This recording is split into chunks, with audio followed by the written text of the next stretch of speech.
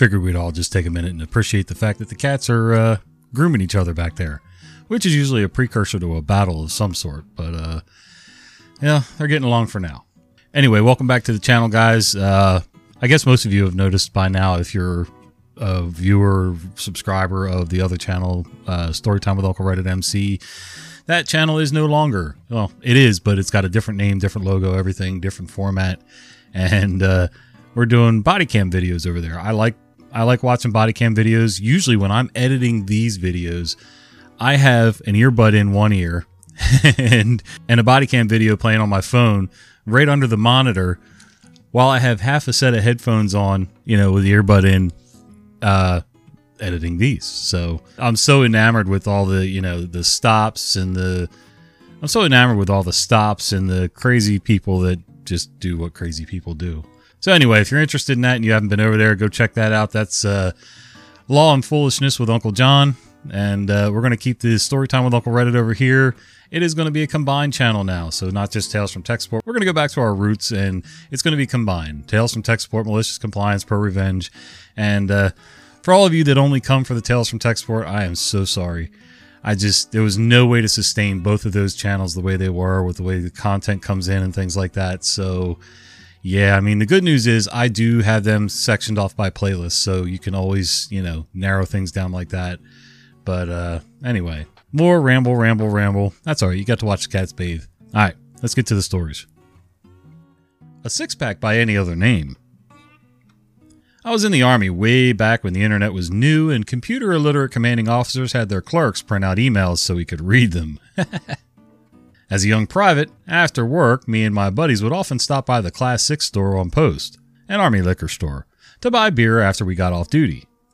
One day, me and my buddy grabbed a 12-pack of beers on the way to the barracks. When we got to the barracks, we had to pass CQ, charge of quarters, basically a guard posted at the entrance to the barracks. The CQ that day was Specialist E4, who I really didn't get along with. He was mad he had to pull CQ duty and was always trying to find everyone's stupid infractions. He had taken special interest in me for some reason. The CQ told us we could only bring 6 beers into the barracks. Since he was an E4 and outranked myself, E2 and my friend, who was an E3, I was very respectful when I asked him what he meant.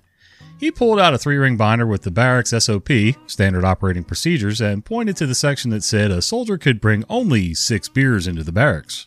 Interesting. I thought about handing my friend 6 beers and taking 6 myself to get around this stupid rule, but this guy would log that we opened the 12-pack of beer outdoors in the logbook and we'd get in trouble anyway. But then I had another interesting idea. I thanked the CQ and told my friend to come on. We walked back to the Class 6 and got a refund on the beer. Then we bought 6 40-ounce bottles of malt liquor. We went from 144 fluid ounces of beer with 12 12-ounce cans to 240 fluid ounces of malt liquor and 6 40-ounce bottles. When we returned to the barracks, the CQ wanted to inspect our package. He just about hit the ceiling when he saw I was carrying 6 40-ounce bottles. CQ said, "I told you could only bring 6 beers into the barracks." Me, "There are 6 beers in there. I can count them off if you like." I then proceeded to count them before he could respond. Flustered, he allowed us to proceed. The next morning, the first sergeant, highest ranking non-commissioned officer in the company, called me into his office. He yelled at me for about 5 full minutes before he calmed down long enough to tell me I was getting an Article 15, which is a non-judicial punishment, roughly the military equivalent of a plea bargain. Why? Because I violated his SOP by bringing 6 40-ounce beers into his barracks.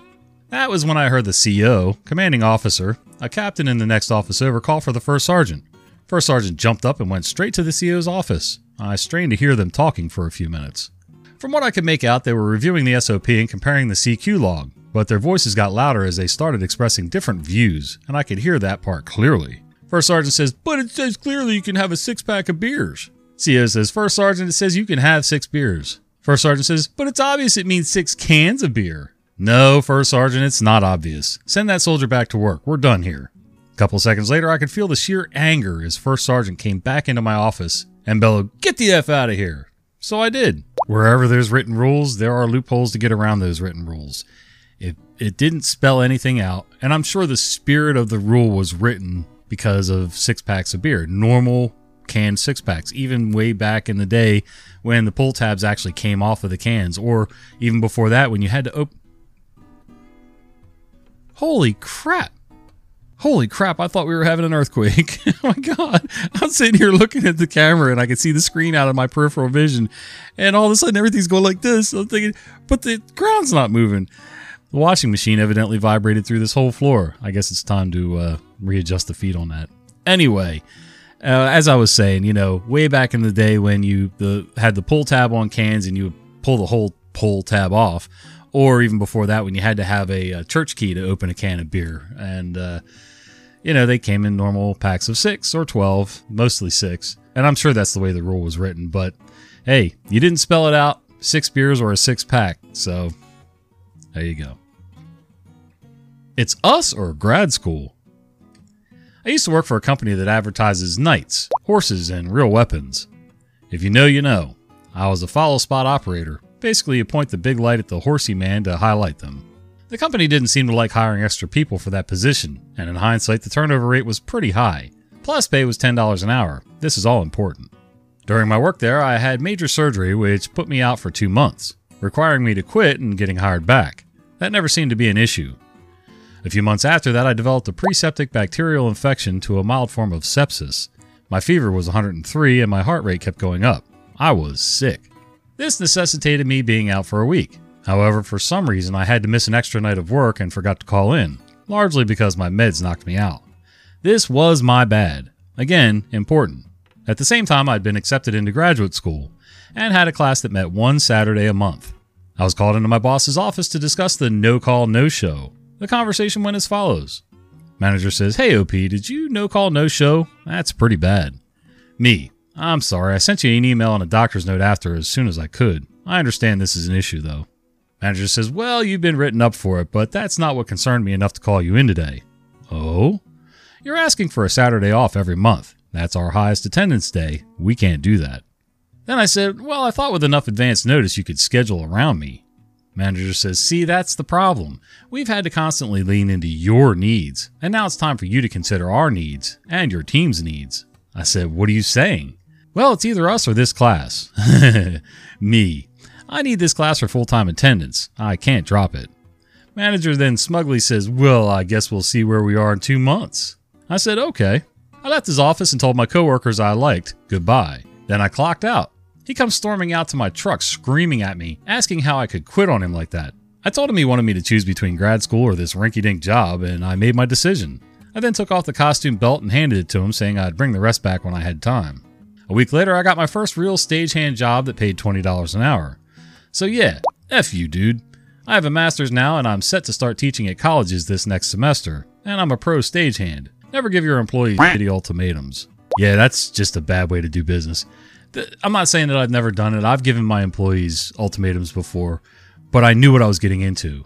I don't ever give an ultimatum, a threat, a promise for anything good even, unless I know what I'm doing and I mean it. So if I was that manager and I said, pick grad school or me, I already know I've got a plan in mind to replace this guy if he chooses grad school. And oh, by the way, working at that fancy horse place with all the real weapons and dusty plates of chicken that you eat with your hands, if you know, you know.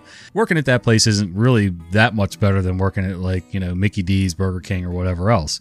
There's nothing more glamorous about it. In fact, most of the people where you're working are drunk. If they're not showing up drunk because they tailgated before they came in, not that I've ever done that, then they're going to be drunk before they get halfway through the show and meal. So giving them the ultimatum was fine, but to be mad about it afterwards, nah, that's stupid.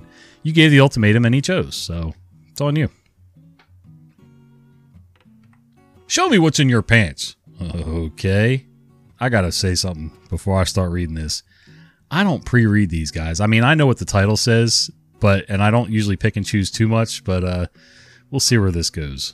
This may not make it to the channel. This story was just told to me by my amazing Haitian grandma. She's not the greatest at speaking English, so some of this might have been a little lost in translation. We were listening to r/, and the topic of came up on how some people are low-key uneducated. I was telling her stories about how some girls weren't allowed to go to the bathroom by male teachers, even on their periods, and she told me this gem. She said that she was in the Dominican Republic for vacation and was shopping at a store. Now, she said she was bigger than she is now and that she was wearing a skirt. She was, of course, on her pee and wearing a pad. It apparently was poking out the front a little. The store clerk had told the women to come to the front and had maybe noticed the bulge on my grandma. The interaction went something like this. Store clerk says, "Hey, what are you hiding in your pants?" Grandma says, "Nothing." Store clerk says, "Ma'am, I can see you smuggling something. I'm going to have to call security if you don't tell me right now." Grandma says, "Okay, call them." The store clerk obliged and called security. They came shortly after and talked to my grandma. Security says, "Ma'am, what are you hiding?" Grandma said, "I already told the clerk I'm not hiding anything." Security says, "You're lying. Show me." At this point, Grandma was getting fed up and just decided to follow his instructions. She pulled on her underwear and ripped that stuff right off and placed it in his hand, blood exposed and all. Oh my God. The man apparently was appalled and screamed, "Eee, what the F is that?" and started screaming. Other customers had come and questioned why they would think she could smuggle something in that skirt. Grandma just paid for her stuff and left like the boss she is. I mean, that was malicious compliance, but yeah, could you imagine trying to do that in this day and age? Both sides, really, you're a store owner. I don't care if you're in the Dominican or not. You're a store owner, store clerk, store security, and you're getting that personal with somebody. I don't give a crap I don't care if they got a TV-shaped bulge down there. You leave it alone and call the authorities to deal with it, because in the U.S. at least, you're opening yourself up for sexual harassment all day long. And then the other side I can see is, the biohazard. And I mean, I know she must have felt horrible being asked and picked on about this and stuff like that. But anyway, next story. Number picky? Okay. So where I work, we register cars and issue plates according to what we have in stock. It's a common question for people to come in and ask for a specific number tags. And normally if I have anything applicable, I'll try and accommodate as best I can. Cue entitled customer. Entitled customer comes in, hands me his paperwork for his car and a temporary tag. "I want a plate with these numbers." I go, "Okay, I just restocked, and I'm 99% sure I don't have those specific numbers, man." "Nope. Entitled customer wants me to check for those numbers." I say, "No, we go by what we have in stock." He can check all up and down with all my coworkers if they have a plate with those exact numbers, but it's slim pickings that anyone's going to have the exact number plate in their drawer. He quiets down while I work his paperwork up. "Are you sure you don't have those numbers? Even if it's not the same sequence, I just want those numbers." "Sir, I can assure you I do not have those specific numbers. Sign here, please." "Yeah, but it's just an important number for me. Are you sure you can't check? I just restocked my drawer. I don't have those numbers." "Okay." I finish up with the paperwork, start typing, get to the very end and tell him what his total is, and that we take cash, card, check, money order, etc. The plate's already picked out. He tries one more time. "Okay, but are you sure you don't have those numbers?" I'm fed up at this point. I've been lenient with the 5 times you asked, buddy. You want me to search? Fine. I pop open my drawer and go through the first rack of plates. This is a pretty hefty stack, enough to make a solid thump on my desk. "Well, let's just take a look, huh?" Customer says, Oh, no, you don't need to do." "No, I insist." I go through them one by one. "Nope, not that one. Not that one either. Oh, that also doesn't have the right numbers. Wow." By the time I'm done, entitled customer is saying, "Oh, okay, I'm ready to pay." But I completely turned Billy Mays here and was like, "But wait, there's more," and grabbed the second stack of plates. It must have felt like watching Jimmy in Stick of Truth during the unskippable flute scene, because we are not skipping any single plate. Entitled customer eventually got the hint that I didn't have his specific plate because he paid, and he left saying it was a cultural thing for good luck. I feel like a bit of an asshole here, but I'm not an Etsy artist. I don't do custom orders. What we have is what we have. I don't see anything wrong with the customer asking. I mean, here, at least in Maryland and New Jersey where I came from, you can pay and order vanity plates with specific sayings and numbers. There are rules that go along with that. People find a way to skirt the rules, but after a while they'll change up and they'll take your plates from you because they realize what you actually spelled on there. But anyway, other than that, it's whatever's in the bin. When you get plates, you get whatever's there. If you want specifics, you pay extra for it, you wait, you special order. And, oh, by the way, there's a vetting process to make sure that, like I said, whatever you put on the plate isn't obnoxious or obscene. There was nothing wrong with the guy asking to begin with, but after the first time, when you said no, or even the second time when you said, "Listen, I've been through all these plates, it's not there." That's when you take the hint and say, "Okay, I got you." Upload everything to SharePoint? You got it. A number of years back, I worked for a company that was on a company-wide migration of most Office documents to SharePoint. It worked great for things like shared documents, sheets, contracts, but our department worked with large data sets. You can see where this is going. One day, the project manager of one of the projects I was on asked me via email to upload everything I had on the project to SharePoint.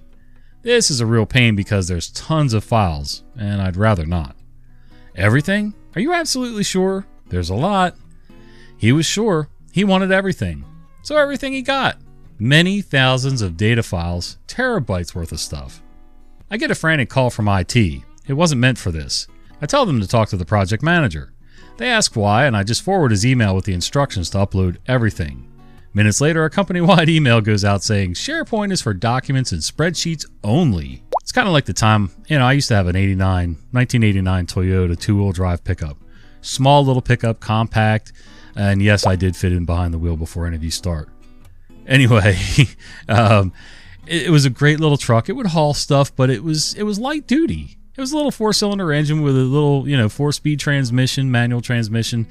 Great little truck, great on gas. Drove that thing everywhere. Well, my dad and my uncle owned a boat back then. It was a really big boat with twin gasoline engines, and there was also a generator in there. Now, when I say generator, what pops into your mind? The rinky-dink things that you would use for your camper or emergencies if the power went out? No. The old generators in these old 1960s wooden boats were bigger, in some cases, than the actual engines that drove the boat. And the generator would run and power all the house batteries so that you could have power if you were anchored out somewhere. Well, they were getting rid of the generator. 1, they wanted to lighten the load. 2, it didn't run. 3, they never anchored out and needed power. So, as long as you had your regular engines, you could run enough batteries to have just a couple lights and a radio. That's really all you needed. So, yeah.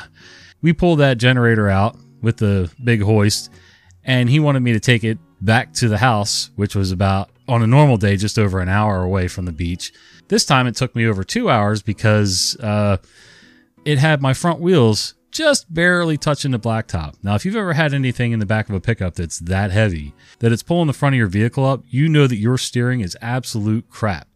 I ended up doing 35 miles an hour at most all the way home. It was brutal. Not to mention the fact that the time of year that it was, the deer were running nuts. And, it's a long stretch of highway through the Jersey Pine Barrens. And the deer were just going nuts, jumping out in the road left and right. And, not quite as bad as like those videos with the flying fish or anything, but, probably every 10 miles or so I would see a deer. Only one actually jumped in front of my truck that night, but thank God. Actually, when I slammed on the brakes, everything pushed forward and I got better traction. Who would have thought? Where was I going with this? Oh, yeah. Using things for, what they weren't meant for. So, anyway. Sometimes you can make do, but other times you really got to use the tools for the job. Sidetrack. Boss insisted I work in the office today.